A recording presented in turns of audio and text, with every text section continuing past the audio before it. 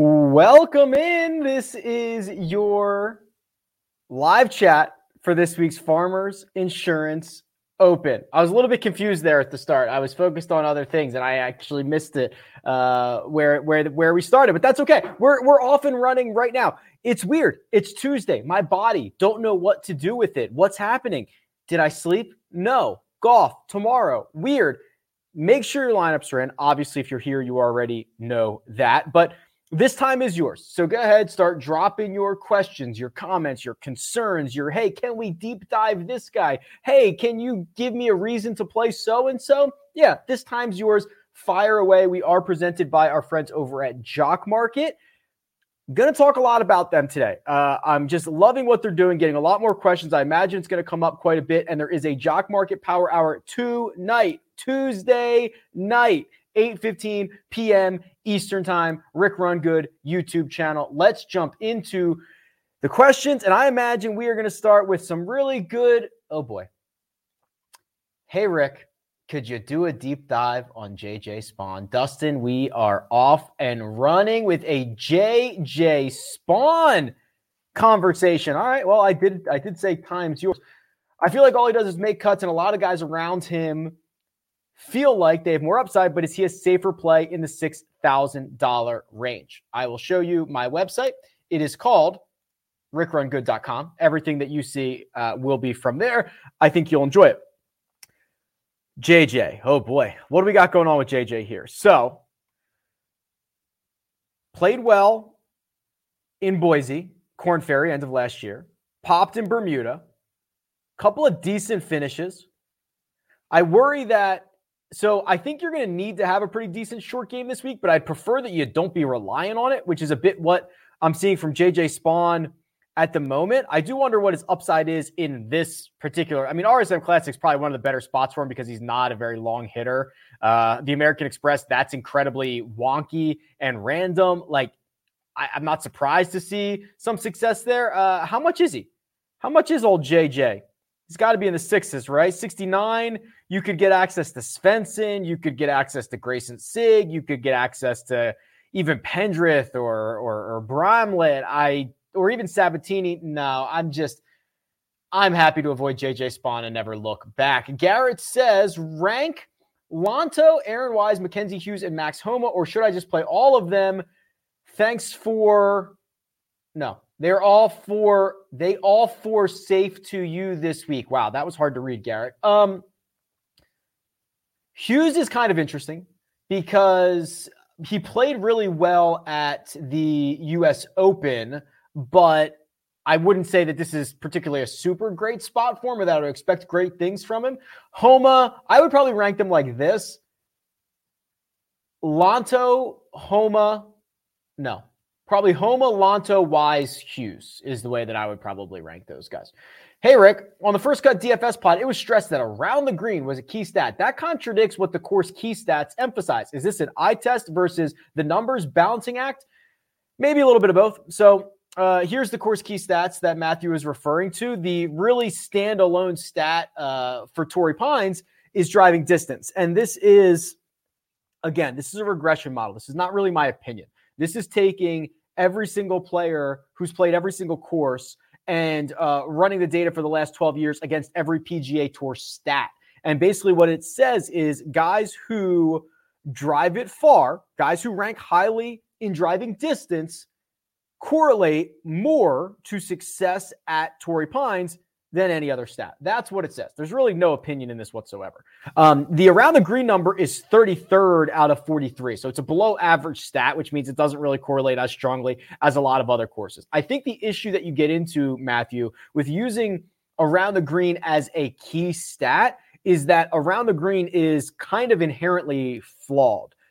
While it is still a strokes gained metric and while it is still better than things like scrambling, it is inherently flawed. The reasons are twofold, basically.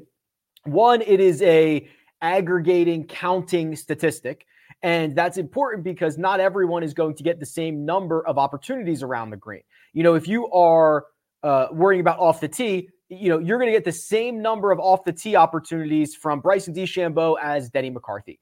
You are not going to get the same number of opportunities around the green from Bryson DeChambeau and Denny McCarthy because one of those guys is going to hit more greens than the other. And because it is a counting stat, you run into some issues there. So what I would really like to see is around the green end up being like we usually do per round. I want to do around the green per shot. That would be more indicative of who the actual better around the green players are, not just the guys that are missing a lot of greens and giving themselves a lot of opportunities to gain strokes around the green. So long story short, it is hard to use around the green as a key stat.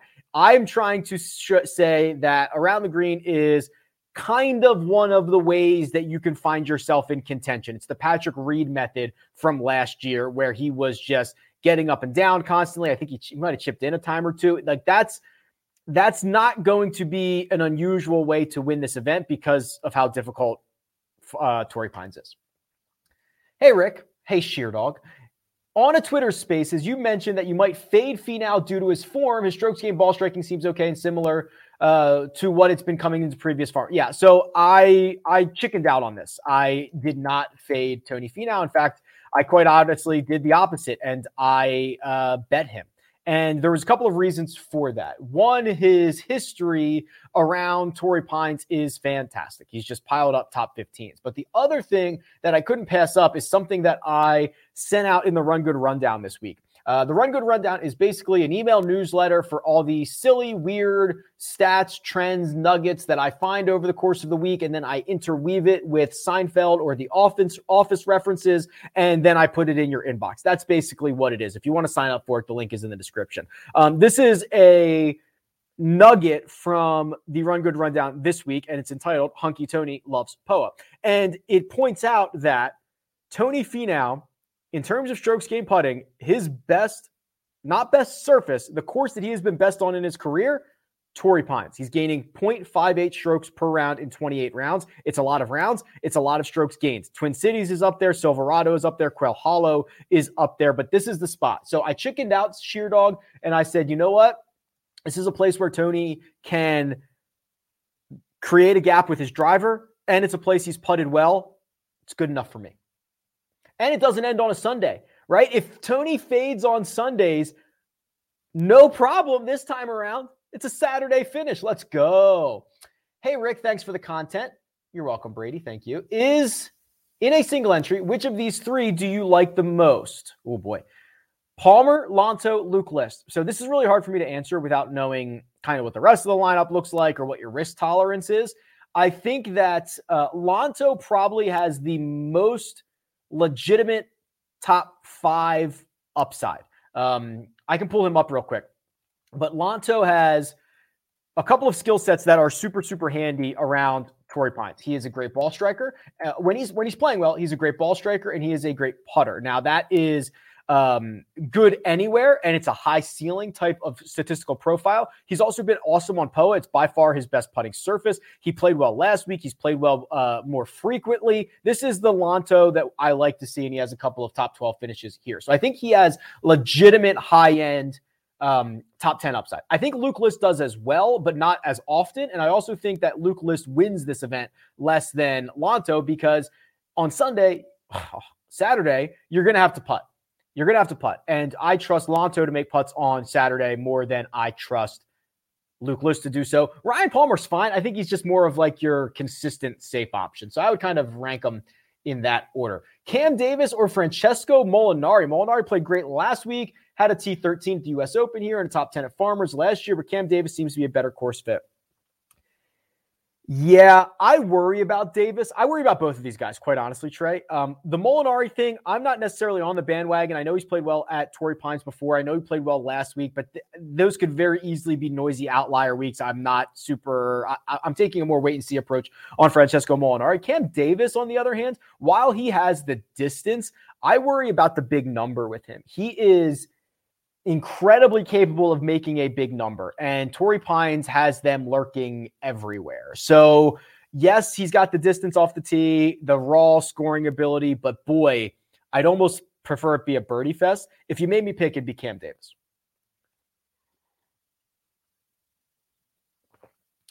Taking ownership out of it as I sip my coffee, who would you rather play in GPPs between Sungjae, Finau, Leishman, and why? It's probably Finau. Leishman doesn't hit enough fairways for me, and Sung Jae, I think I just think this is probably no better spot to run out Finau than right now. There's going to be maybe a couple others throughout the year. This is seemingly the spot. Hey, Rick, DJ fits my betting rule this week. Bet a stud when they hit 20-1 or over. Other than the long break, do you see any red flags on him? No. And you could argue that Dustin Johnson doesn't need to take time off. We don't know what he's been doing, but you could argue he doesn't need to take any time off. Here's the power rankings.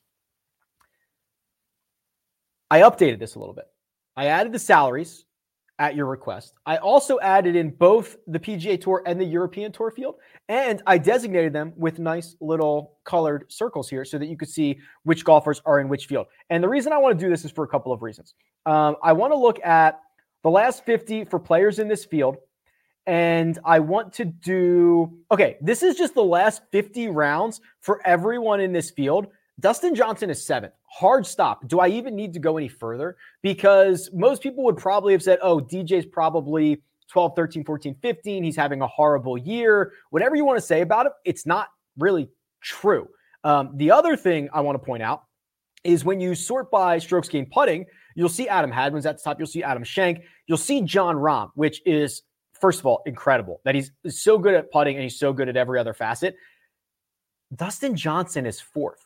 DJ is now a great putter. The reason this matters is because if DJ gets back to even being half or 3/4 of the ball striker that he's been for the last decade, it's over. That's the math problem. So I agree with you, Scott. I think DJ is one of the more interesting storylines of the week, year, and I'm interested. Bro, that's who this comment is from, says, Rick, you nailed the outright for Dubai last week, so thank you for that, Thomas Peters. Hovland is there. Who are we? It says besides Hovland. Yeah, okay. So we're taking Victor, obviously, in Dubai. Actually, we can use the power rankings for this. I have not made a bet yet because it's been just a crazy 2 days of trying to get all the farmer stuff done. So let's do Desert Classic. And what I think you need to do, so because I have all the European Tour stuff loaded in, you can do this. I think it's important, if you're going to use the power rankings, to use the weighted power rankings, especially in a week like this, because you're getting a ton of guys who are going over there as PGA Tour players, and then you have guys who are living on the Euro Tour, and there's a wide gap between them. So in the last 50 rounds, and this does include everything worldwide, Paul Casey is actually the number 1 player in this field, gaining about 1.5 strokes per round. This is weighted. Rory McIlroy 2, Sergio 3, Victor is 4. Those should be no surprises. Maybe some of the, and I'm just kind of looking at the salaries compared to their betting odds. I mean, Ian Poulter, I don't know what Ian Poulter's betting odds are, but he's, 88-1 on DraftKings. He's the 5th best player in this field in the last 50 rounds. Dean Burmeister is up here. Burns Wiesberger. I don't have the odds in front of me, but I would use this to try to see if you can find yourself a little bit of value. Pick one guy below 6,500 to roster if you had to. Oh, boy. Okay. I think it gets pretty darn scary down here. How about, I thought I had somebody at 64. Who was that I was looking at this week? Was it Duffner? Where's Duffner?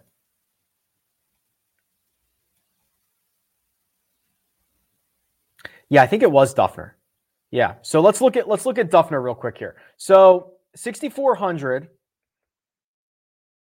Jason Duffner. I think he's been putting much better. Yeah, he has. Here we go. So basically 5 events in a row, he's been a positive putter in aggregate. The ball striking's always there. T40 last week, but he didn't even really drive the ball well, which is kind of an outlier for him. What's his Farmers history?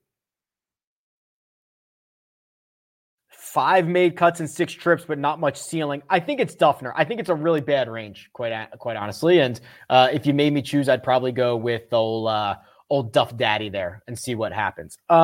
Worth noting, This is indeed brought to you by Jock Market. If you have not played Jock Market, it's stock market DFS. It's wild stuff. It's awesome. You can bid on shares of golfers right now, Tuesday night in the IPO. It's usually Wednesday, but since we're starting tomorrow, we've moved everything up a day. So you can bid on shares of golfers right now. If you're one of the high bidders when the IPO closes tonight, you will be allocated those shares. And then those shares have guaranteed payouts. So if you look at the data from last week, which is available on my site, rickrungood.com for free, by the way, you can see that Hudson Swafford sold for $3.33 a share. He paid out the full $25 a share. So you made $21 a share for every share that you had on Hudson Swafford. Cue the comment or the tweet that says, but Rick, he was 200 to 1. You got way worse odds in the Jock Market. True. But if you would have finished second, you still would have made $20 a share. Or if you would have finished, 12th or 33rd, you still would have made money. So it is payouts every single step of the way. It's just kind of a different format. Now you can short golfers. So like, for example, when we entered the final round last week and Lee Hodges and Paul Barjon are up there, you could have opted to short those golfers, assuming that they were going to be dropping. It's just a really, really fun concept that's being executed beautifully. And quite frankly, your returns in the Jock Market are probably better than your returns in the stock market right now. So if you're anything like me, but that's a different conversation for a different day. Use the code RICK at sign up. That's up to a $50 deposit bonus. It's the best of bonus available to you. And then join Joe Idonia and myself on the Power Hour tonight, 8:15 p.m. Eastern time. Let's get after it. Let's go. Rick, says Leo, starting my year-long one and done office pool. Good rec for a standby to use if you miss a pick. A good middling guy. Oh, boy. Okay. Well, let's just get freaky numbers on it, right? Let's just do, like, who would be... So here's the way that I'm going to think about this, and I'll give you a look inside my brain, which is probably a pretty scary place to be, Leo. So I think there's probably, 35 events left, Leo? Let's go to the last 100 rounds. That's a pretty good time frame. And let's go to raw. This is actually, we should probably do weighted strokes gained. Weighted strokes gained last 100. Let's just go see who player like 36 is, because really you should use every player from 35 and up. Let's just go see who player number 36 is. Any guesses in the chat? Patrick Reed. Our defending champion, Patrick Reed. Yeah, that wouldn't be so bad, especially like when he starts to get hot, when he starts to turn it around. Other guys in that range would be Joaquin Niemann, Charlie Hoffman, Seamus Power, Alex Noren, Lanto Griffin. Those are basically the, if this was bracketology, they'd be like the first men out, right? The first guys that you're probably not going to use. But if you want to have somebody on standby, that would probably be a pretty good place to go. Rick, do you like Zalatoris over Patrick Reed this week? Yeah.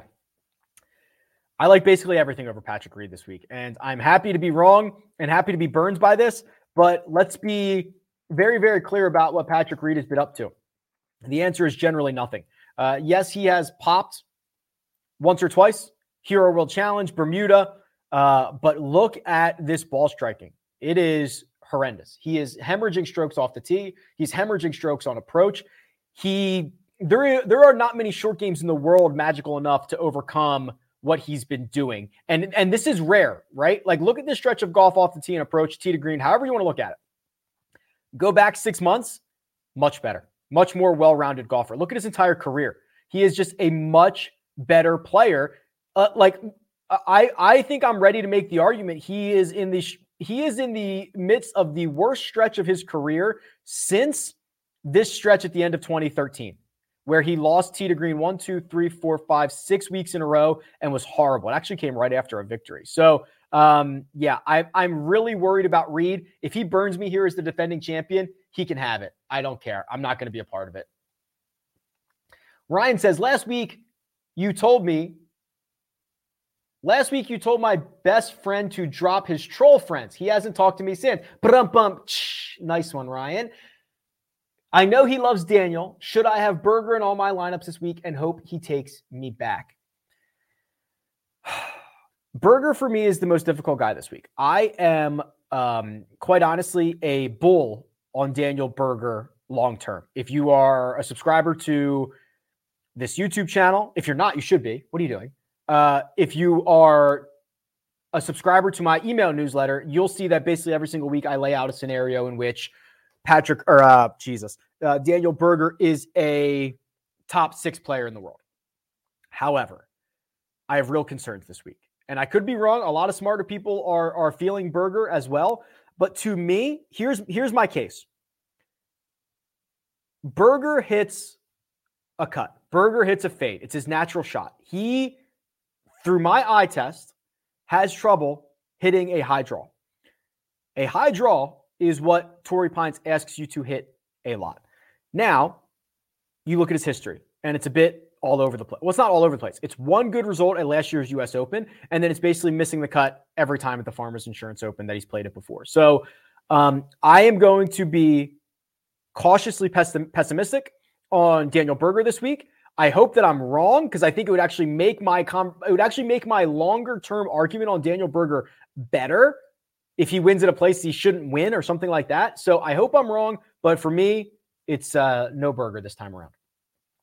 Any penny stock advice for Torrey Pines? Yes, we can do a little bit of jock market action here, but generally that penny stock, it relates to some of these guys down here at the bottom. The Jason Duffners that we've talked about. I'm interested to see if Dylan Wu can bounce back. He hit just a couple of bad shots that turned into big numbers last week. He kind of gave us a sweat at the cut, and it didn't end up working out. I'm interested in that. Outside of those guys, I mean, Kevin Chappell has shown a little bit of life recently, right? He's made a couple of cuts in a row, and he was a first-round leader. Was that at American Express or at Sony? Those would be guys that I'd be generally targeting. Brady says, who have you grown most on over the course of the week, and who have you thought on fading? Good question. I think I've grown most on, let me pull up the cheat sheet here. I've probably grown on Tony Finau, and I've probably faded on maybe Jordan Spieth. I've also probably grown on Matthew Wolff, but I might be in a small, I think if you bet Matthew Wolff last week, you have to bet him again this week. I just think you have to. This is probably one of the top 5. When Wolff is at his best, this is a top 5 setup for him. So I don't know what version of Wolff we're going to get, but if we get the good one, it's a top 5 setup. So I think if you are in the same boat that I am, that you got burned by Wolff, you got to give him one more crack. You got to go back one more time. You have to.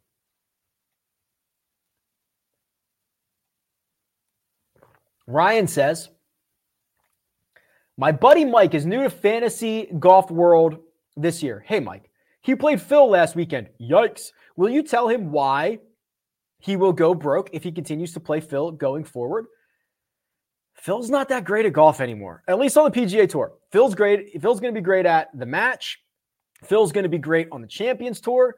Phil's victory at the PGA Championship is continuing to look more and more and more like an outlier. And some people were giving me credit for that Phil Mickelson call at the PGA Championship. I certainly did not think he was going to win the PGA Championship, but what we saw from Phil was a increased, sustained approach play and a basically neutral driver in the 5 or 6 weeks leading up to the PGA Championship. So we knew he was in the midst of a pretty good run, and we knew that because we had looked back at his results for the last couple of years, and it was bad. He was just never ball striking it well enough. The driver was a big problem. But the problem for Phil is that after the PGA Championship, which was massive increase everywhere, even bigger than anybody could have expected, it's just not been good. And he's back to the earlier version where he's losing multiple strokes on approach. Now he's losing strokes off the tee again. It's just, there's not much here, Ryan. I'm worried. Jay says, Rick, you're the freaking man. Hey, thanks, Jay. Stars and scrubs this week. Also, what do you think of Max Homa? Seems to play well on the West Coast. Yeah, Max Homa seems to play better on more difficult golf courses. He's a California guy. He knows California POA. No problem. The other thing, stars and scrubs, I don't think so. It's a really, so 2 things. The 6K range is kind of garbage, which makes stars and scrubs disgusting. The other thing is because there's so much in the 9K range and the 8K range, I don't think you have to go stars and scrubs. You could go 1 star, probably an 8. You could work your way down pretty nicely. I like to do stars and scrubs on really, really top heavy weeks and weeks where there's some value in that 6K range. I don't think this is one of those weeks.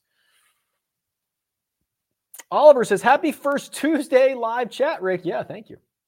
Burns fell apart on Sunday last year, but that was Boer's breakthrough win. How do you like him for this week? Thanks and good luck. Yeah, absolutely right. Sam Burns, and again, if you've been following along, and I know Oliver has, so I know he knows my overall sentiments when it comes to Sam Burns, incredibly bullish. Sam Burns is solving modern golf.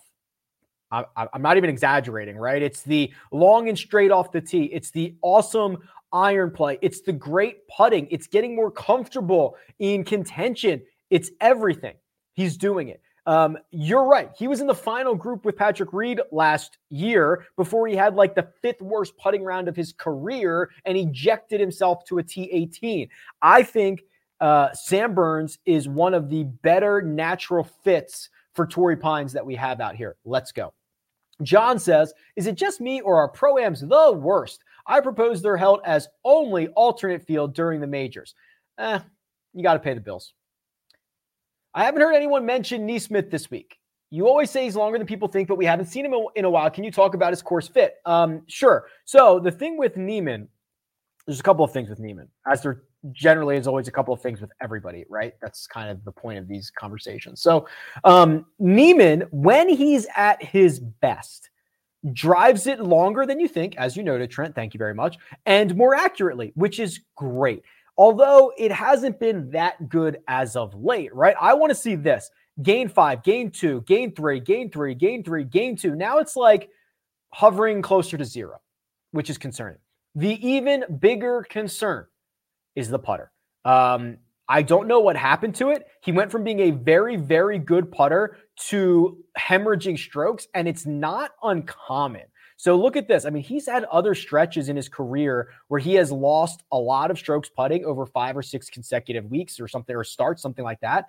I'm worried about that. I'm also worried about the fact that POA is by far his worst surface. So I would prefer to take a wait and see approach on Joaquin Niemann, and hopefully he surprises us, but I would be surprised, I guess, is the way to put it.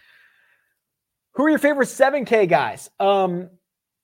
So I think the short list is probably Lanto. I think it's probably Luke List. I think it's Mito Pereira. I think it's Keith Mitchell. Keith Mitchell, I'll tell you what, I think Keith Mitchell's going to win soon. He's really leaning into his strengths, and I think that's a good sign. So I'd probably start with those 4 and go from there.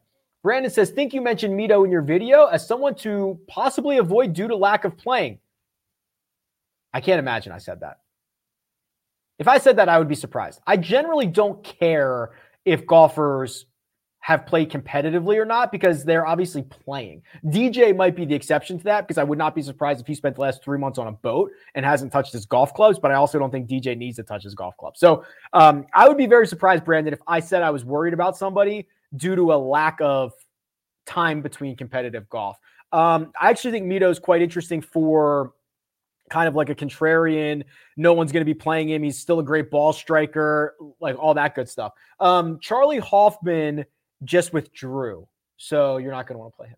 Good work on a busy day, says Dave. Thank you. I'm scared of Big Tony's form. What's the best way to look at his form coming into past good performances? So you could go to his golfer profile and you could look at his form. I also think it matters on the course, right? So we can pull up Tony Finau here, Dave.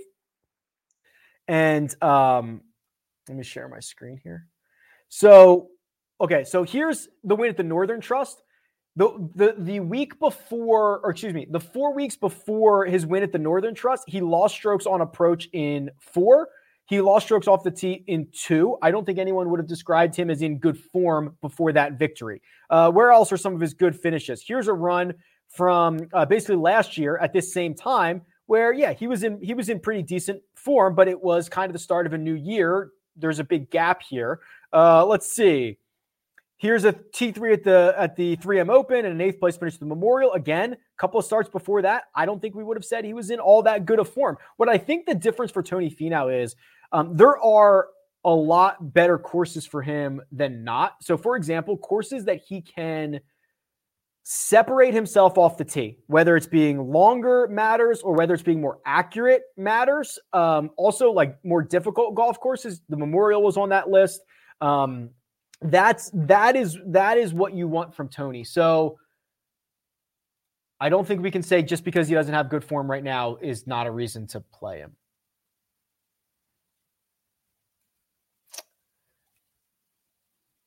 I'm going to take this super chat here from Phil, which is not necessary but appreciated. I'm getting 4,500 to 45 to 1 on Jordan Spieth outright. Don't you have to take him at that high of a number? Yes.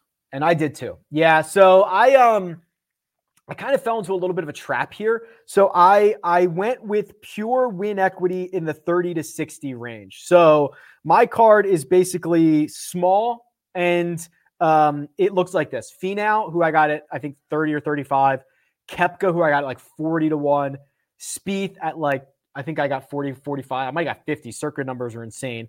I went to Wolf again because I'm committed to that. And then I probably should have stopped there. I probably should have stopped at those 4. I added Aaron Wise because I want to invest in Aaron Wise for 25 events. I don't know if this is a great spot for him, but yeah, I think that if you're playing the pure win equity game at that number, you got to take it. I have a lot of concerns about Jordan Spieth that we don't have time for, but yeah, I took it with you.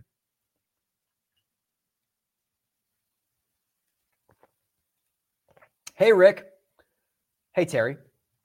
Hit both Swafford and Peters outright. Took first in last week's Jock Market PGA. So huge thanks to you and your insights. Yeah, you know, I am still a little on cloud 9 from last week. I woke up, cashed the Peters 40 to 1. And then I swear, I think I only had 2 bullets. I think I made 8 bets last week on the PGA Tour because most of them were over 100 to 1. And I only had 2 guys who made the cut, Tom Hoagie and Hudson Swafford, and I got bailed out. So I can't remember a time recently where I've nailed the Euro and the PGA on the same day. It was a great day. I'm glad that you were also able to get a piece of it as well and the Jock Market success. So we've been on a really good run. I know I don't like give out I don't post picks or anything, but you guys know who I'm betting. We've been on a really good run dating back to the fall, and I'm just I know it's going to come to a crashing halt here shortly, but I'm very happy. So I'm glad that you're sharing in it as well. Palmer, Bradley, Griffin, one and done. Who would you go with? I don't think you need to pick any of them in a one and done. If you needed to, I think that the answer is probably Lanto. Hey, Rick. Oh boy, here we go. Question for your executive producer. That's my wife. Her name is Armina. Last week, she had a strong feeling on Johnny Vegas. Do they have any strong feelings this week? This is pretty interesting, Jim, because Johnny Vegas played horrible last week, and now you want to go back to the person who gave you the strong feelings on Johnny Vegas. Well, I mean, she wasn't wrong in her analysis. She's sending me a message right now. She says, I got burned in all capitals, so I'm going with Burns. She's not going to get an argument from me. Do you have any tips on simplifying my weekly process? Oh, boy. I find myself spending too much time over analyzing things Monday to Wednesday every week. Yeah. So I guess I should be careful. I don't want to tell you to like stop listening to me or everybody else, but like if you're going to watch shows like this, find the show that's best for you, right? Like sometimes it's the data, sometimes it's the gut feel. Listening to multiple things seems like a fool's errand. Find something. But I think what I would give you as a better part of advice, run the bases, is it shouldn't be a Monday to Wednesday process. If you can get comfortable enough with the PGA Tour and the world of golf in general, you have a much better starting point for a Monday. So I'll give you an example. Like I'm constantly looking at the power rankings, right? These are power rankings back however many rounds you want. 50 rounds, 100 rounds. I do the weighted stuff. You know, I knew 4 weeks ago, that Dustin Johnson in weighted strokes gained total for the last 100 rounds is better than Patrick Cantlay. Now, that's a little bit longer of a time period than you might want to go for, and it's the weighted numbers, but like I knew that. We knew Cam Smith was outperforming kind of his peers in the weighted numbers. That's why we were all over him at the Tournament of Champions. So it's knowing kind of the ebbs and flows will help you when you get into the week. Excuse me. All right. Can you talk about post IPO on Jock Market and how it works, specifically trades? Yeah. So after the IPO, Jock Market turns into basically the stock market. So you'll see every single athlete on there and the ask price and the bid price. So you can see kind of who's offering up golfers for sale, or you could put a bid in for a golfer and see if the seller wants to sell you those shares. Now you can actually short golfers. So you can go in and say, you know what, I want to short this guy. So it really just turns into basically the stock market, Stewie, and with guaranteed payouts, unlike the stock market. Can you tell I'm bitter? The guaranteed payouts makes it so that there is strategy there for how much you're willing to bid or sell a golfer. Rick, can I fade Rahm and win on a hunch that he will not mentally be there? You can do anything you want. You will likely, fading the most expensive golfer is generally a good strategy, right? Because he's so highly priced, he basically has to be a top 5 scorer, and none of the other guys in the 10K range can outscore him for that to be like an objectively good play. So I don't think it's like super risky to fade a guy like that, but know that multiple times a year, Jeffrey, doing that Rahm will destroy you, and he will wipe you, and everyone who played him will benefit from that. So you can do whatever you want. You'll probably get away with it. I think that I would much rather fade him in the betting market to actually win the tournament. The value of him in fantasy on DraftKings, where he is only $300 more than JT, where he is only $600 more than Hideki, despite being significantly shorter in odds for both of those guys. It's almost bonkers to fade him in DFS. Thanks for the Paul Barjon recommendation last week. Any interest in him again? Probably not. We are going to, this is like the ultimate trap, which is like the guy who got close for the first time in his career last week and faded. We'll be back on Paul Barjon quickly, because again, I'm obviously a believer in him. I had people who were like, I didn't even know who this guy was. Why is this guy leading the golf tournament? So let's wait and see. Oh, I kind of got bumped around on some questions here. Rick, third week of the one and done in first place. So do I mash the gas with Rahm or pivot to something crazy like Harry Higgs? I do not think you should go for Harry Higgs if you're going to do something crazy. Although I've actually grown on the idea of playing Jon Rahm, and I will tell you, in some one and dones, I've played Jon Rahm this week because it's a rare opportunity to get a early season, very short favorite at a course he's dominated, where everyone will save him, and the purse this year got an increase up to $1.5 million. It is entering basically invitational territory. So Rahm it up.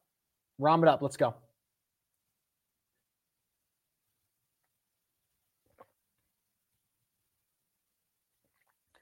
Are you surprised at the initial ownership numbers on guys like Maverick McNealy and Cam Davis? Well, let's see what they are. So this will be on the cheat sheet on rickrungood.com.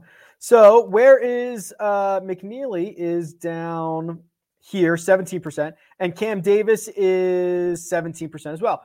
No, I'm not surprised, especially with the Cam Davis number. There is not a lot of great options around Cam Davis, and if that's kind of the natural build spot, I get it. So I'm not surprised. I don't think I want to partake in a 17% Cam Davis, so I'm not surprised by that. The Mav McNealy one, I think I am surprised because you've got Homa nearby, you've got Palmer nearby. Hell, you have Justin Rose nearby. Can I give you guys a little bit of a nugget on Jay Rose? And if you've been following for a while, you know I'm not particularly a Justin Rose guy, but I got to give credit where it is due. He is playing much, much better, much more sustainably. And if you really want to put this over the top here, let me go by round. If you want to put this over the top and you think that he's onto something, just look back to round 4 last week. That ball striking number, 3.46 strokes gained ball striking in the final round at the American Express. It's a big number. In fact, it's his biggest number. My computer is very slow when I'm streaming, but that's basically his biggest number. Here we go. Second biggest number in a single ball striking round in the last 3 years. The only one better, Augusta. Remember when he jumped out to that round 1 lead and he was like 4 shots clear of everybody? And he remember that? Yeah, that one.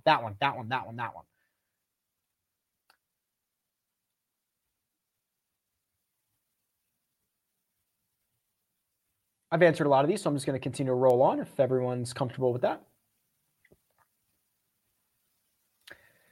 Is there any reason not to feel great about Hideki as a one and done this week? Lagging a little bit behind through 3 weeks, but feel that this is the best spot for him besides Memorial. Yeah, you can play him at Phoenix as well, but listen, he's scorching right now, right? Hasn't he won 2 of his last 3 starts? He's played well at the Farmers before. He's actually kind of not bad on these greens. I'm cool. I'm so cool with that. I talked about this in my season-long one and done video. The basically best strategy that you can have is look at the top 5 favorites in the field. Take the one that you don't think anybody's going to take. That could be DJ this week. It could be Hideki this week. Either one, seemingly the way to go. Any weather advantage to consider for course stacking with the North Course playing easier? Yeah, so I am probably more skeptical than most. They have tried hard to narrow the gap between the North Course and the South Course. The redesign a couple of years ago has resulted in a couple of closer years in terms of scoring averages. The other thing is they now have the Undertow. That's a 3-hole stretch on the north that can cause havoc. It's supposed to play pretty difficult. So I'm very interested to see how it plays out this week. And, it could be a weather draw or whatever, but I'm not as excited to do course stacking. I guess you could, obviously, because anytime you have a course rotation, somebody's going to be on the right side of it, but I'm not as excited, Mike.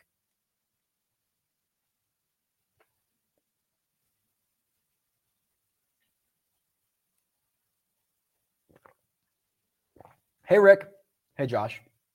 I watched your cascading video, and I'm wondering who would be better for my core lineup.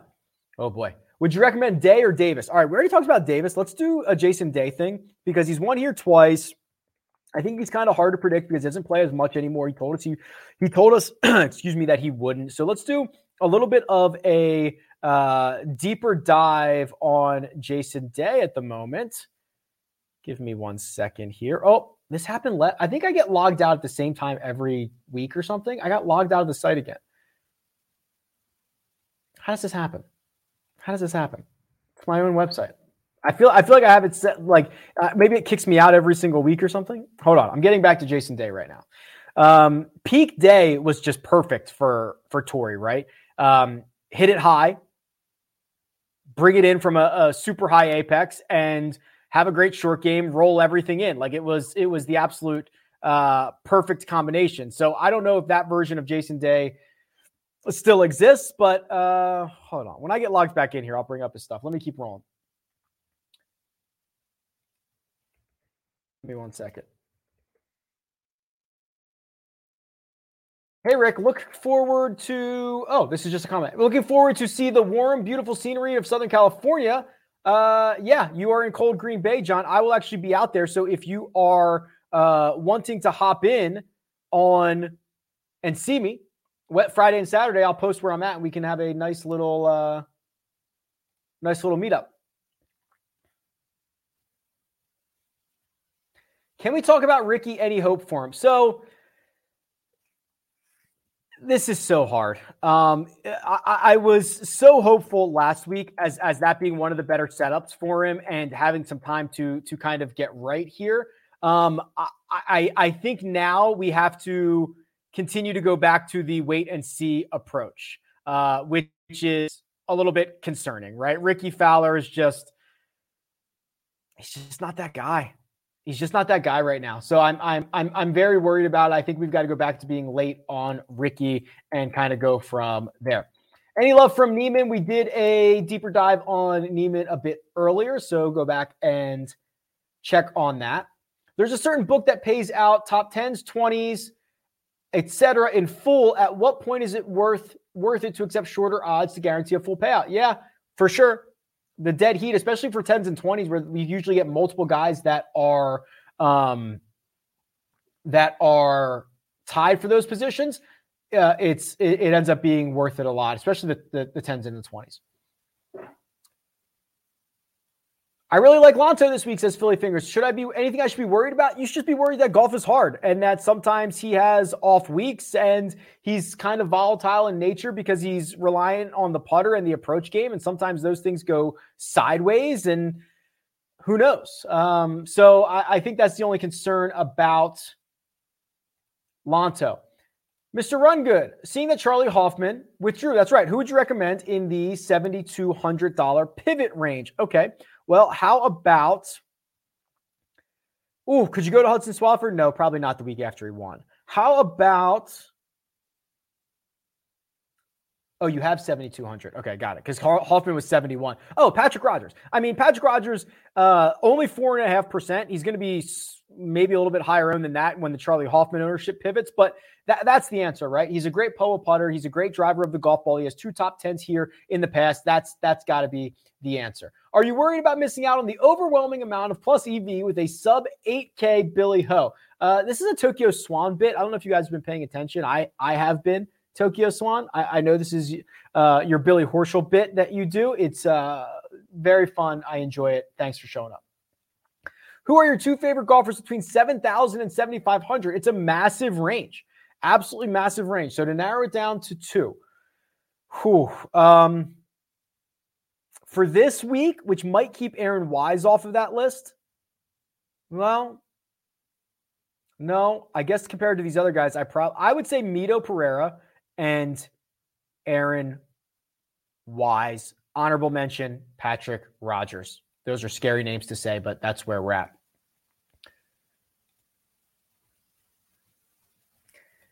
So this is a question about matchups. This might burn me here. The question is about Burns over Berger. I have to be against Berger this week. I have to. Like in my core, I don't feel good about him at Torrey Pines. I can be very wrong because he's impressed me and he has proven everything that everyone didn't think about him for the last year. But I would take a lot of guys that are similarly priced over Daniel Berger. I hope I'm wrong. I hope he wins. It would make my argument that I've been making for the last year much better. Who are the top 5 course history guys? Okay. I think I can pull that up for you fairly quickly. Give me just 1 second here. So I'm going to load the field in. I might have to refresh this tool because it logged me out. So give me 1 second here. But I can tell you off the bat, it's Rahm is 1. 2 is Ryan Palmer. 3 is, I think, let me see here, Snedeker. 4th is Tony Finau. 5th is Justin Thomas. So those are your best players at Torrey Pines, which also includes the 2021 U.S. Open. Finau or Leishman, it's going to be Finau for me. Any thoughts on going right? Okay, so good conversation to have here, Parker. The argument to be made that especially if you played Matthew Wolff, that you have to go right back to him this week. Last week, with kind of the volatile nature of the American Express, the ability to have to make a lot of birdies, leaning on the driver, all that stuff, it being a good spot for him makes sense. He's played well in the desert as well. The other place that Wolff should do well at are the places that Bryson does well at, which are thick, rough courses where guys are going to miss fairways. And the idea that he's going to be able to extract his ball from the Kikuyu rough much better than everybody else is the biggest strength of his game. So when if you set everyone to 85% of their ability or 100% of their ability or whatever it is, and you set everyone there, this is a top 5 course for Matthew Wolff. Might be top 3, quite frankly, on tour, the one that we see all the time. So I just think that if we don't know what we're going to get, and there's a chance that he clicks, especially when, now he's longer odds, you got to go back to him.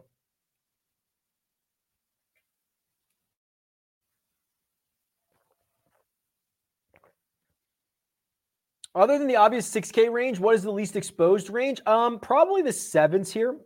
So it's kind of a weird little spot. It's a small 8K section with a lot of interesting names. The 9s are obviously great. I think this kind of 79 to 73, I'm not super excited about Mitchell.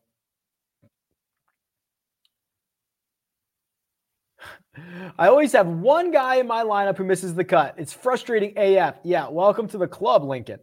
Give me a golfer between 6,700 and 6,800 who makes the cut this week. Oh, lordy, very, very specific. Okay, 67 and 68. Let's say Norlander's been okay. If you make me pick one, so that's this range right here. It's Adam Long down to Scott Stallings. It might be Rory Sabatini. This has actually been a pretty decent setup for him. The obvious would be Joseph Bramlett. I would probably consider, it's such a small range. It's probably Bramlett 1. Patton Kizzire is probably in the top 3. What pair do you prefer, Max Homa and Sam Ryder, or Luke List and Keith Mitchell? Probably List and Mitchell, but it's very, very close.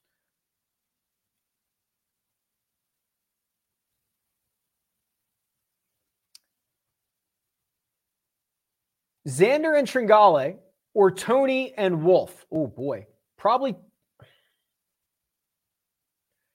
Tony and listen, the safer play is Xander and Tringale if you want that. The scary high upside first second play is Finau Wolff. Is there a way to play the best optimal lineup on DK where it factors the best lineup based on betting odds to win? Funny you say that. So, okay.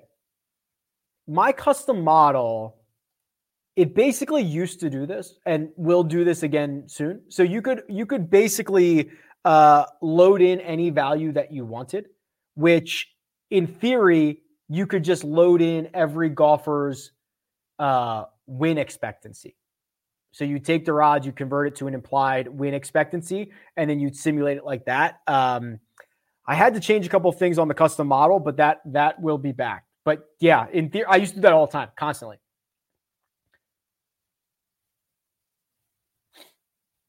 One and done, and I'm so clueless. Zalatoris, Berger, or Schauffele, they all have such green and red flags. Give me your thoughts. What are the red flags on Xander?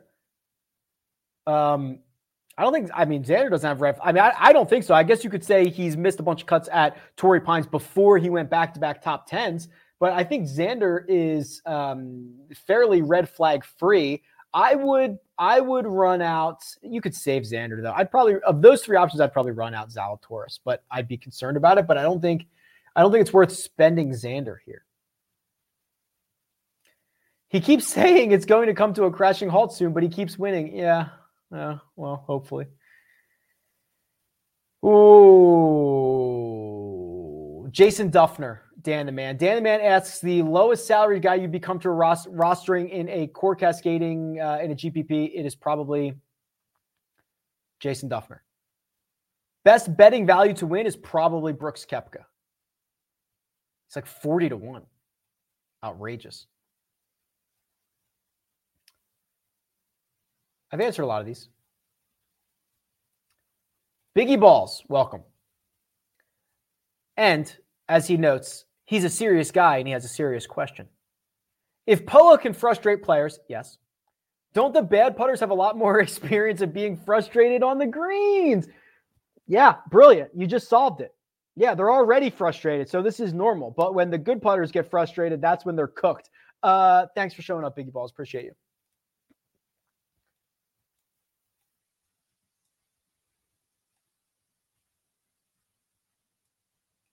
I've answered a lot of these, so I'm rolling through. We've got a couple minutes left here. I'm going to try to get some really, really good ones here.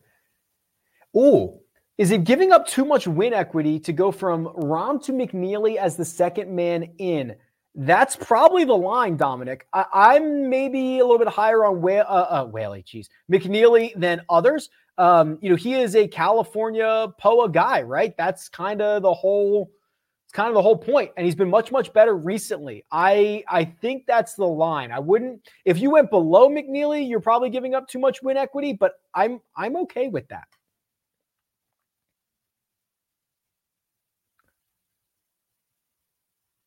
If you're bullish on a younger golfer long-term, should you play them in DFS consistently while they're still at a cheap price point? Yes. You should also bet them.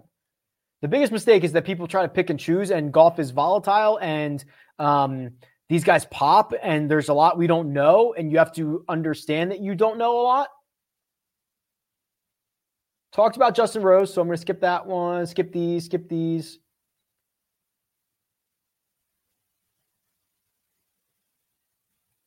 So this is a good question from Steve about Rahm hitting a similar shot shape as Daniel Berger. Rahm is much more comfortable shaping the ball.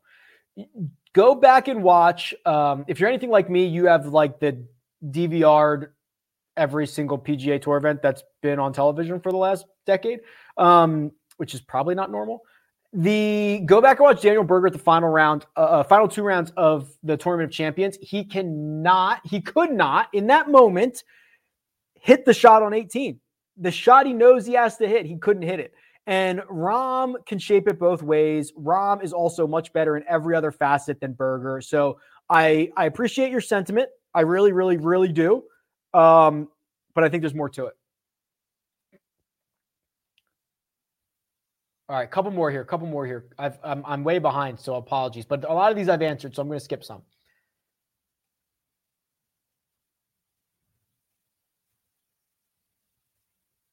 Do any good rookies have a good history at Torrey Pines? Wouldn't that then not make them a rookie?